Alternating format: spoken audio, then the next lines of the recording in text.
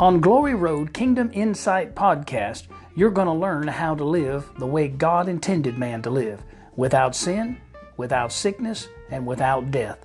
So get your pen and paper ready and enjoy today's podcast.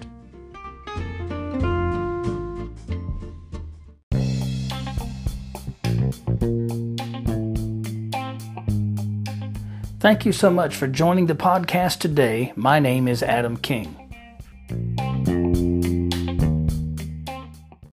I'm excited to bring you another podcast that teaches you who you are in Christ and teaches you how to live in the blessing life of God.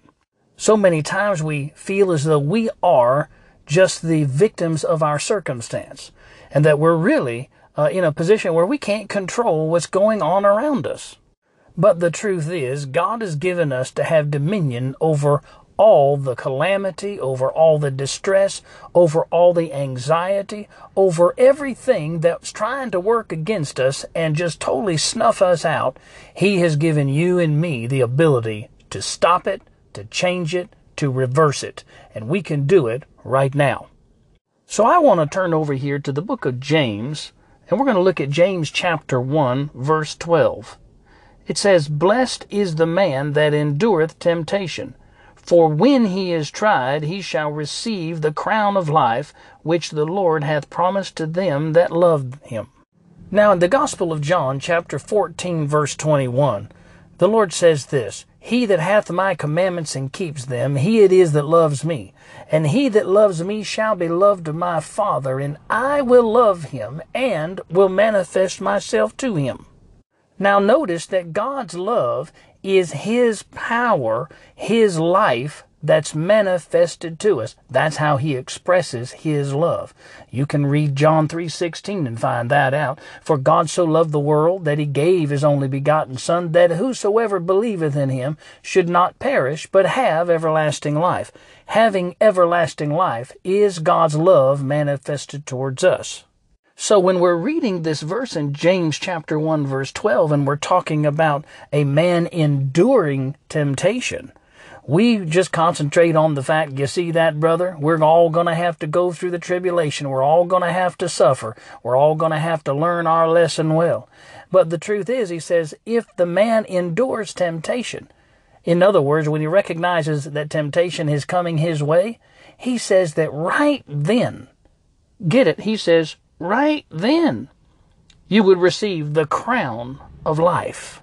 Now, this crown of life is the power of God's anointing, His life towards you when you're facing temptation, test, or trial. It didn't say you'd have to go through it and suffer it and you have to just, get your nose twisted and just sit there and be in pain and suffering and just waiting forever until God's provision comes to take care of you. No, this scripture says when he is tried, he would receive the crown of life. Not after he's suffered through it. No, as soon as he is tempted, tested, or tried, God makes a way of escape.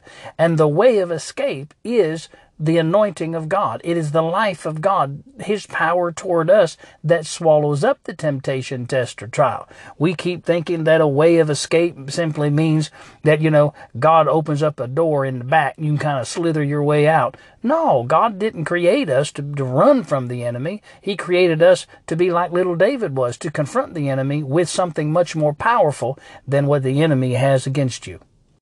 See, 1 Corinthians chapter 10, verse 13 says this, "There hath no temptation taken you, but such is common to man. But God is faithful, who will not suffer you to be tempted above that you are able, but will with the temptation make a way of escape, that you may be able to bear it." Again, the Lord is not saying that when you're tempted, you got to go through it for a certain amount of time, and then after you endure it, then later, somewhere in time, when it's in God's own good time, He will provide a way of escape once He thinks you've learned your lesson well. Once He realizes your eyes have been opened and that you've suffered long enough, and all that bad stuff happened to you because it got to teach you some piety and all of that. That is just not the truth. No, He says that He will, with the temptation, make a way of escape, that you may be able to bear it. What? The temptation?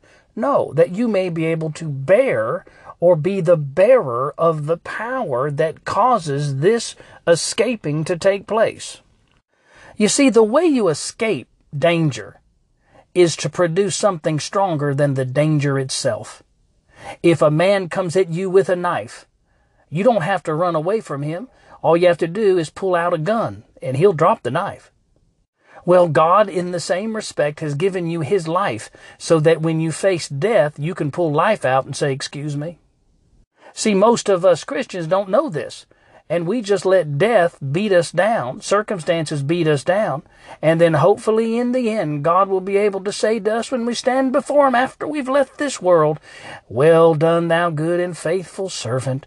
And the whole time He's empowered us to deal with death right now when it comes to our doorstep. Friends, the reason I'm telling you all of these things is to let you know, to make you aware, to make you conscious of the fact that Christ lives in you, His life, His power, and you have been given the ability to be blessed or empowered with His very divine nature, and you don't have to run from anything. You don't have to be afraid or endure until the end. All you have to do is stand up in the glory, and every circumstance, including death, will just bow down to the authority you possess in Christ. Well, I sure hope you got something out of today's message, and until we meet again on Kingdom Insight, I'm Adam King. God bless you.